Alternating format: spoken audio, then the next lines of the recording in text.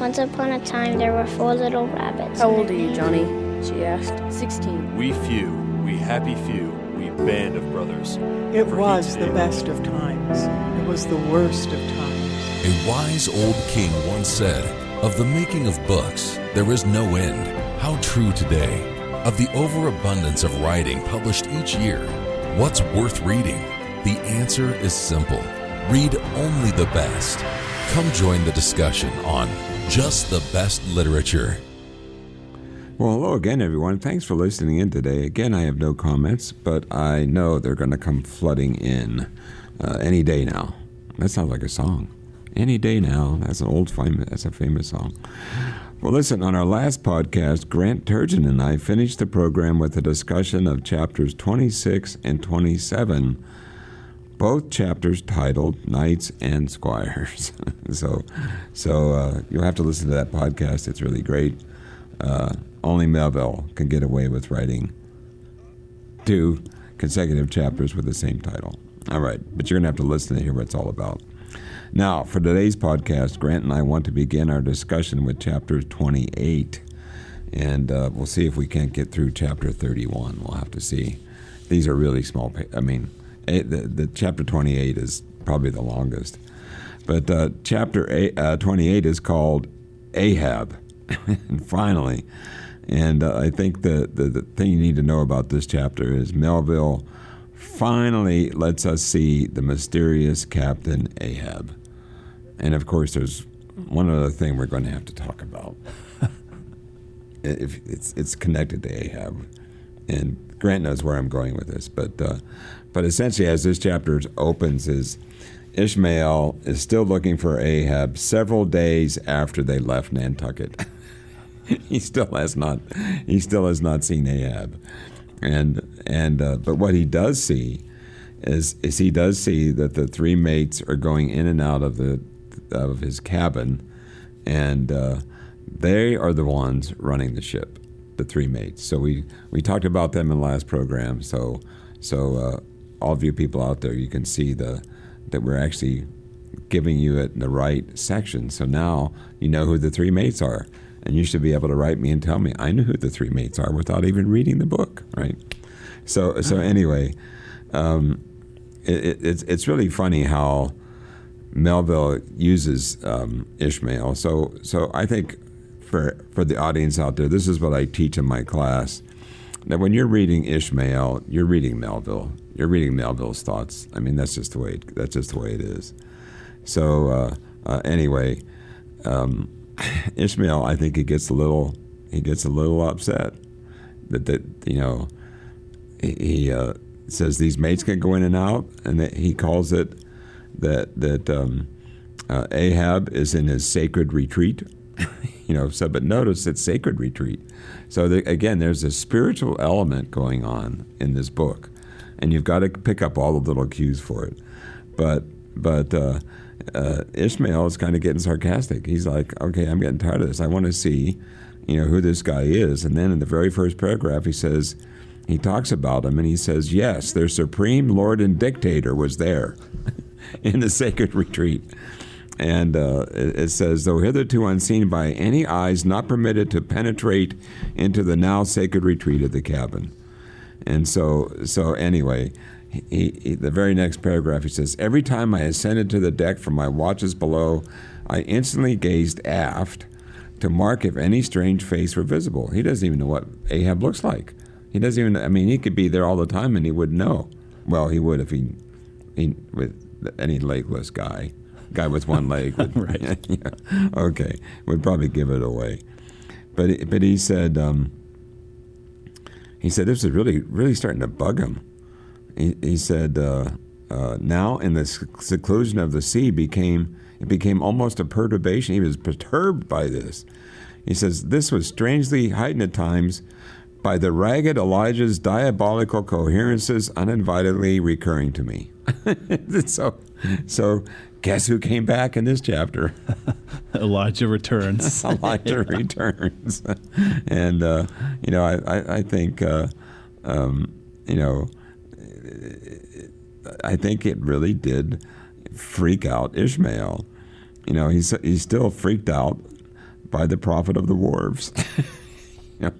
And of course, we know what he did to them. Elijah, talked about Ahab as being old thunder, and so he put all these doubts in their minds. And of course, he threw all these prophecies at Queequeg, and Ishmael, as he boarded the ship, and they'd say, "Morning to you." Melville builds so much suspense before we ever get to see Ahab. Ishmael boards the Pequod. He signs a contract to be a sailor on the ship.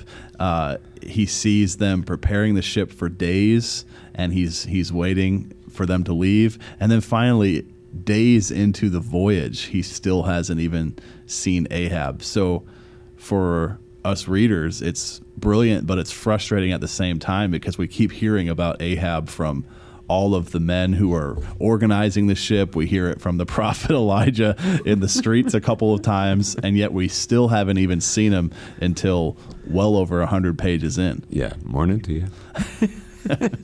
Elijah just was purposely infuriating Ishmael. Yeah, both times they met. Oh, just totally.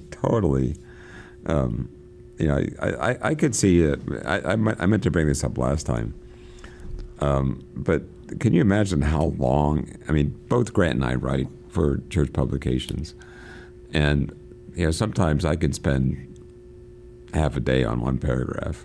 Can you imagine how many times did Melville spend on these paragraphs? How much time did he invest in them? And then to think it all through. I mean, this is a massive book. It's like a compendium. It's like you're reading an encyclopedia almost. And so, but he really ties everything together in a great way. It's like he doesn't. I think he kind of liked the whole idea of Elijah. he keeps bringing it back as much as he can. Well, yeah, there's Ahab and Elijah, which, like you've been pointing out, is a spiritual parallel. So that's from a biblical story. So obviously he brings in the Bible, he brings in Shakespeare, like you've talked about before, a lot of deep thought, clearly. Just the way he describes characters. When we try to describe characters, we tend to say, oh, he has brown hair and green eyes, and he's tall. But the way that Melville describes characters, he describes them, even just their looks, for a page and a half. Yeah. And it's just so vivid in our minds when we read that. Yeah. So I think it's just amazing. Now, if you just flip over to page 134, Ishmael does spend his time really praising the mates. He says, the three better, more likely sea officers and men, each in his own different way, could not readily be found. And there they were, every one of them Americans, a Nantucketer, a Vineyarder, a Cape man. And so they were actually leading the ship. So in some ways, they were giving him confidence, But then all of a sudden, Ahab shows up. And I think it's interesting, how he does show up. It said, this is again on page 134, it says, one of those less lowering but still gray and gloomy enough mornings of the transition. And so they're transitioning from, let's say, the northern Atlantic Ocean. Now they're going more into the tropics. And so, I could see there would be different weather and different skies. And he said, but it was one of these less lowering but still gray and gloomy enough mornings of the transition, when with a fair wind the ship was rushing through the water with a vindictive sort of leaping and melancholy rapidity, that as I mounted to the deck at the call of the forenoon watch, as soon as I leveled my glance towards the taffrail, foreboding shivers ran over me. Reality outran apprehension. Captain Ahab stood upon his quarterdeck. There he is. So there he is finally, and it's a gloomy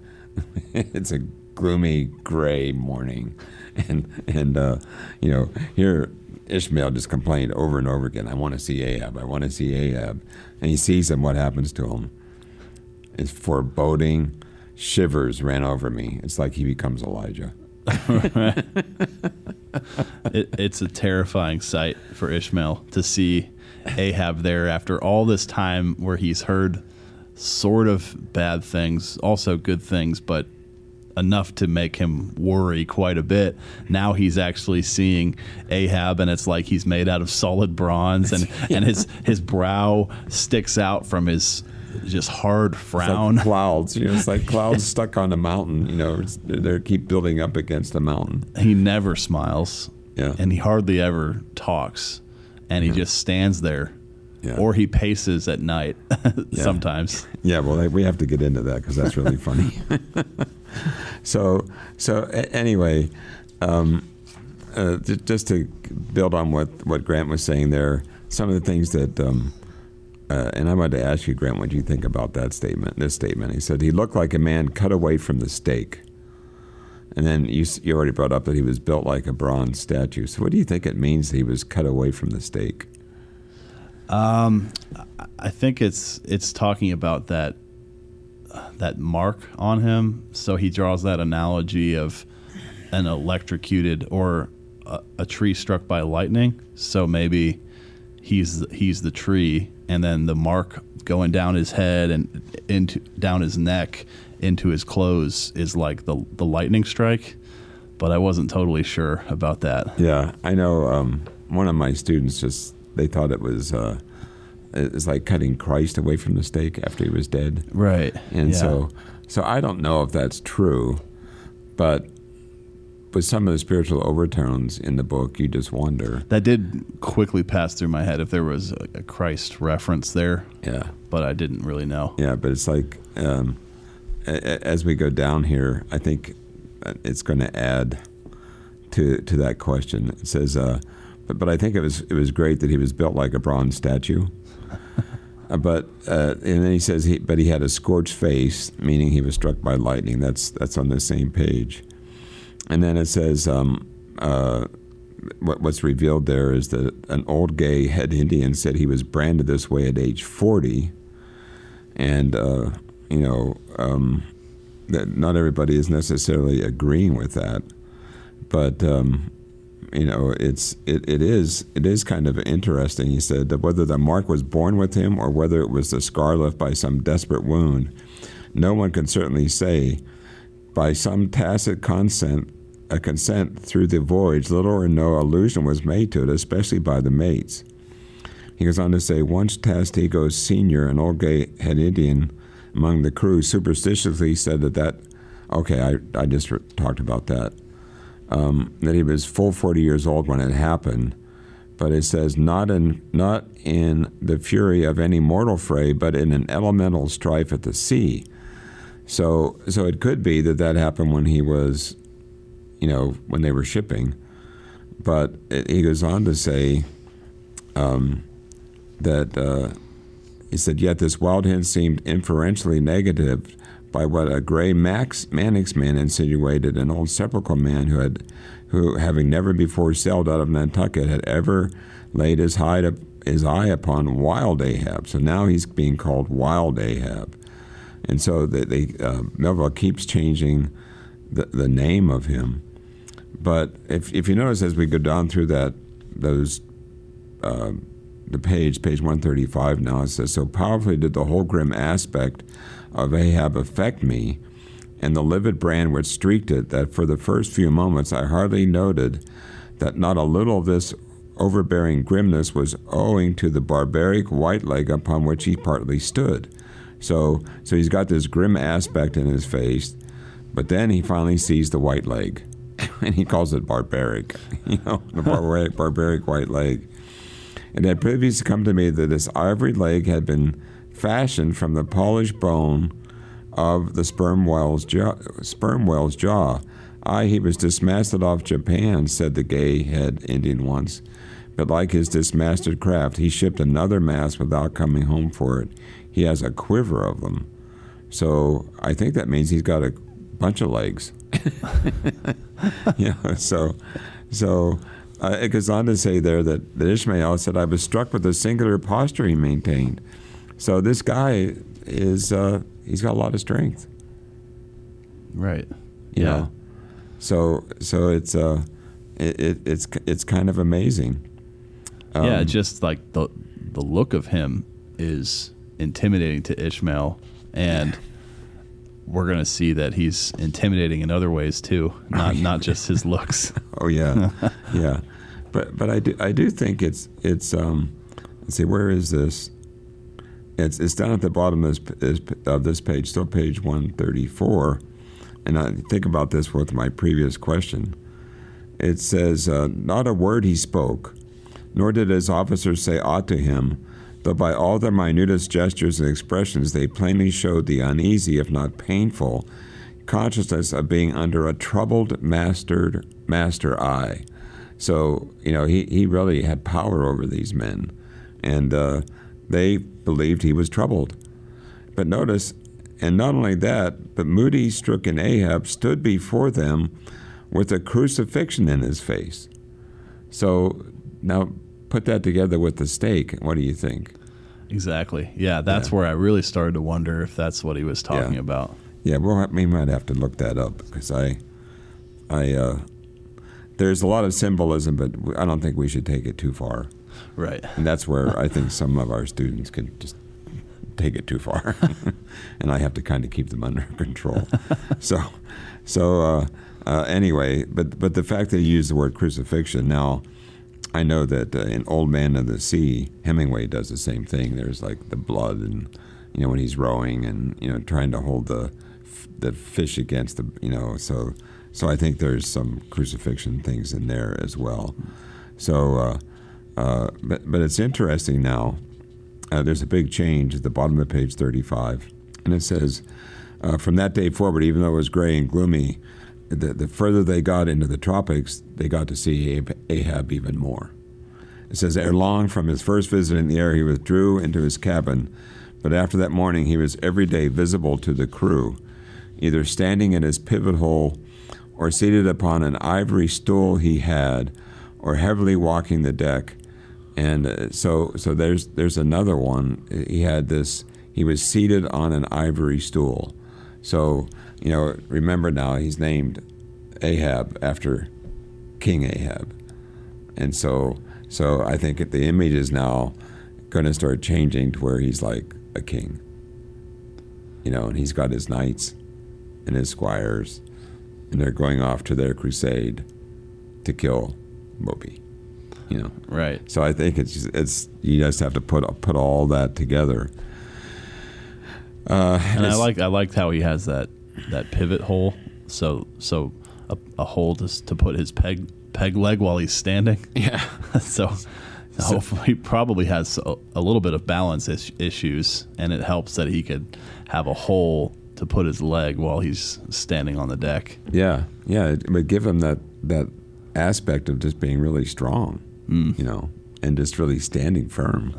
It's like, even if I don't care if you have the best tennis shoes in the world, if you're on a wet surface, right, you're going to slip. And anyway, it goes on. It says, but the Pequod was only making a passage now, not regularly cruising. Nearly all whaling preparations needing the supervision the mates were fully competent in, so that there was little or nothing out of himself to employ or excite Ahab now, and thus chase away, for that one interval, the clouds that layer upon layer were piled upon his brow, as ever clouds chose the loftiest peaks to pile themselves upon. So there's a lot going on in this guy's brain. Right, and Ishmael said he's not really doing much yet. He's just thinking, and he's brooding, but he's letting the mates under him do all the work right now. Do all the work, yeah. And it's probably the way it should be. Yeah. It says, nevertheless, ere long, the warm, warbling pervasiveness of the pleasant holiday weather we came to seemed gradually to charm him from his mood. For as when the red-checkered dancing girls, April and May, so he's now comparing the warm weather to these dancing girls, trip home to the wintry misanthropic woods, even the barest, ruggedest, most thunder-cloven old oak will at least send forth some few green sprouts. So he is comparing him to a tree, and now it's like spring, and he's sprouting. He's sprouting leaves. So So more than once did he put forth the faint blossom of a look which in any other man would have soon flowered out in a smile. But not Ahab. Not Ahab. He almost smiled. Yeah, you almost. could see it, maybe see it in his eyes, in the twitch of his face. But other than that, he didn't actually smile. He's not smiling. No. All right. So we can slip on to chapter 29. This is great. Now, for all of you readers out there, chapter 29 is where you really begin to see that Melville is experimenting with plays. And so the title, Enter Ahab, to him, Stub. So that is like a stage direction in the play. That's the title of a chapter. That's the title of the chapter. And so he's been reading so much Shakespeare at this time that he's confused about what he's doing. Anyway, I still think, to me, being a writer, having been involved with literature all my adult life practically, to me, I'm impressed by this, that you have enough courage to do it. But it did almost make him go broke. But now that you got all the intellectuals today, this book is still really popular today. So now the book's making money, and I don't know where the money's going for the family. Good point. Yeah. Anyway, he says, beginning of the chapter, some days elapsed, and icebergs all astern, meaning they're at the back of the ship. The Pequod now went rolling through the bright Quinto Spring, which at sea almost perpetually reigns on the threshold of the eternal August of the tropic. So, you know what that means? It's going to get really hot now. So that spring's going to go really fast. So it's going to get really hot. And what does hot do to people?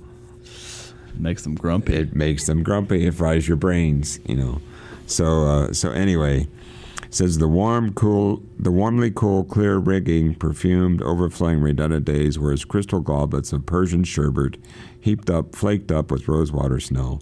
So this guy, what was he eating when he was writing this? The starred and stately nights seemed haughty dames in jeweled velvets, nursing at home in lonely pride the memory of their absent conquering earls. So he's now thinking about all the wives at home. So it's great writing, people, and I hope you're really enjoying it. It says, for sleeping man, 'twas hard to choose between such winsome days and such seducing nights. And so essentially, what he's saying is all these things began to work on Ahab's texture. So sometimes he could be nice, sometimes he just was distant. So outside of their shift on duty, it was like, would you rather sleep to avoid the sad night or the hot day? Is what it sounds like. Right. So neither one of them is particularly desirable. No. So Ahab's going to start showing that he doesn't like his environment very much right now. No. And the thing that's going on is the very next chapter, the next paragraph is old age. This is really deep thinking by Melville. Old age is always wakeful, as if the longer link with life, the less man has to do with aught that looks like death. Among sea commanders, the old graybeards will oftenest leave their berths to visit the night-cloaked decked. It was so with Ahab. I didn't mean to say deck. I put night-cloaked, and I said decked. I mean deck. Anyway, it was so with Ahab, only that now, of late, he seems so much to live in the open air that, truly speaking, his visits were more to the cabin than from the cabin to the planks. So what's he doing? He's thinking about death. He's getting older. He knows he's going to have to die sometime. But because it's so nice now, he can't sleep. So he's up all night. And a lot of older people go through that. They can't sleep, or they sleep very, very, sketchily. He doesn't want to be in his cabin, and here's his reason. It feels like going down into one's tomb, he would mutter to himself, for an old captain like me to be descending this narrow scuttle to go to my grave-dug berth. And so this guy thinks pretty deeply. But so what does he spend? It's like the next page over says he spends almost 24 hours walking the deck. So who's underneath the deck? It's all the shipmates, and they're trying to sleep, and all they can hear is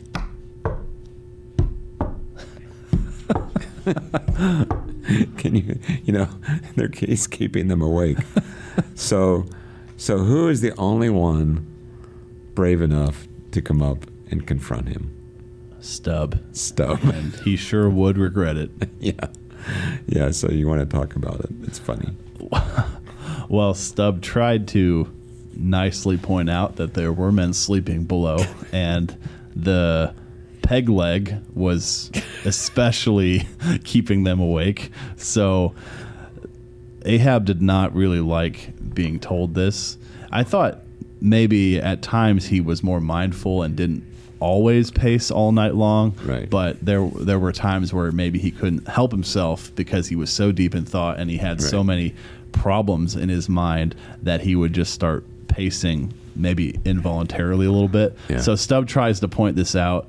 It doesn't seem like Stubb does it very rudely at all, and yet Ahab absolutely goes off at Stubb. And I think you're right. I think Stubb was just trying to point it out. It says, because the other men, if they have night duty, if they have to pull ropes or do everything, they do it really quietly. But it seems like Ahab is thinking, I'm the captain, I can do what I want. Well, he has that gave that leg appearance, with a hard point on the end. So where other men would be able to tiptoe around a little bit more easily, Ahab needs to stay still while he's on the deck, or everyone's going to be awake the whole night. Yeah. So it's really funny. Stubb says to him, I mean, this is what way Ahab answers him. He says, "Am I a cannonball, Stubb?" Said Ahab, "that you would wad me that fashion? But go thy ways, I had forgot, below to thy nightly grave, where such as you sleep between shrouds, to use you to the filling one at last. Down, dog, and kennel." So the captain says, "Go back to your kennel, you dog." Right. And then Stubb doesn't let it go. Oh. Stubb could have ended it right there, but he said, "I don't like it when you talk to me like that." Yeah. And now they're going back and forth. Yeah, so Stubb was speechless just for a moment. And then he says, "I'm not used to be spoken to that way, sir. I do but less than half like it, sir." And of course, Ahab says avast means stop talking.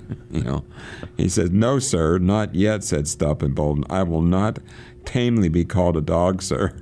And he says, "Then be called 10 times a donkey and a mule and an ass, and be gone, or I'll clear the world of thee." And so I mean, Stubb took him on, and Ahab put him down. And so Stubb still doesn't like it. And of course, then the whole next page 139, is Stubb is just come unglued. It bothers him for the whole rest of the night, even in his dreams. Yeah, I had never served so before without giving a hard blow for it, muttered Stubb, as he found himself descending the cabin scuttle. "It's very queer. Stop, Stubb, somehow now. I don't well know whether to go back and strike him, or was that down coming up in me? But it would be, or he said, I don't know whether to get down on my knees and pray for him." So he's talking to himself all the way back to his birth. And Stubb says, "I've never prayed before, but now I feel compelled to possibly either hit Ahab or pray for him, even though I've never prayed before." Isn't that right? Quite a conflict in his mind. Yeah. He said, he ain't in his bed now either, more than 3 hours out of the 24, and he don't sleep then. Didn't that doughboy, the steward, tell me that of a morning he always finds the old man's hammock clothes all rumpled and tumbled, and the sheets down at the foot, and the coverlet almost tied into knots, and the pillow a sort of frightful hot as though a baked brick had been on it? A hot old man. I guess he's got what some folks ashore call a conscience. It's a kind of tick-dolly row, they say, worse nor a toothache. He says, well, I don't know what it is, but the Lord keep me from catching it. He's full of riddles. I wonder what he goes into after the hold for every night. As Doughboy tells me he suspects what that's for, I would like to know. So now this is where Melville decides to reveal the other characters that ran on the ship. They've never been identified, but they're there. They're in this stockroom. So that's what's going on with that. He said, who's made appointments with him in the hold? Ain't that queer now? But there's no telling. It's the old game. Here goes for a snooze. Here he goes for a snooze. It's worth a fellow's while to be born in the world, if only to fall right asleep. And now I think of it, it's about the first thing babies do, and that's sort of queer too. He said, but all things are queer, come to think of them, but that's against my principles. Think not is my 11th commandment, and sleep when you can is my 12th. So that's stub, you know. So anyway, he goes on to think, he said, he called me 10 times a donkey and piled a lot of jackasses on top of that. He might as well have kicked me and done it. Maybe he did kick me, and I didn't observe it. I was so taken aback by his brow, somehow it flashed like a beached bone. And so anyway, we're going to have to end on that note. So hopefully that'll get you interested out there and continue to reading. So that's all the time we have for today's program. On our next program, Grant and I will begin discussing chapter 30 and 31. They are really exciting chapters. So you can buy Moby Dick on Amazon.com. You may be also able to find a good used copy at abebooks.com. You may also be able to find a copy in your local bookstore. And of course, you can also check your local library. Now, please write me any comments you may have to jbl@pcog.org. You can also follow JBL on Twitter at JBLiterature1. You can also follow JBL on Facebook. Simply search for Just the Best Literature. So, until next time, keep reading.